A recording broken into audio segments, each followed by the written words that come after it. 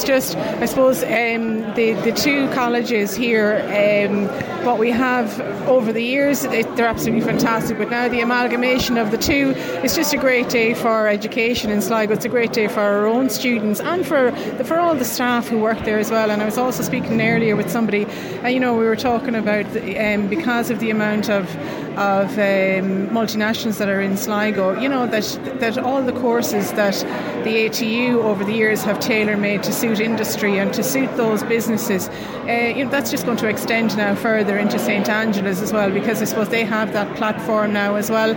So, it's great for the development of new courses, of postgraduate courses.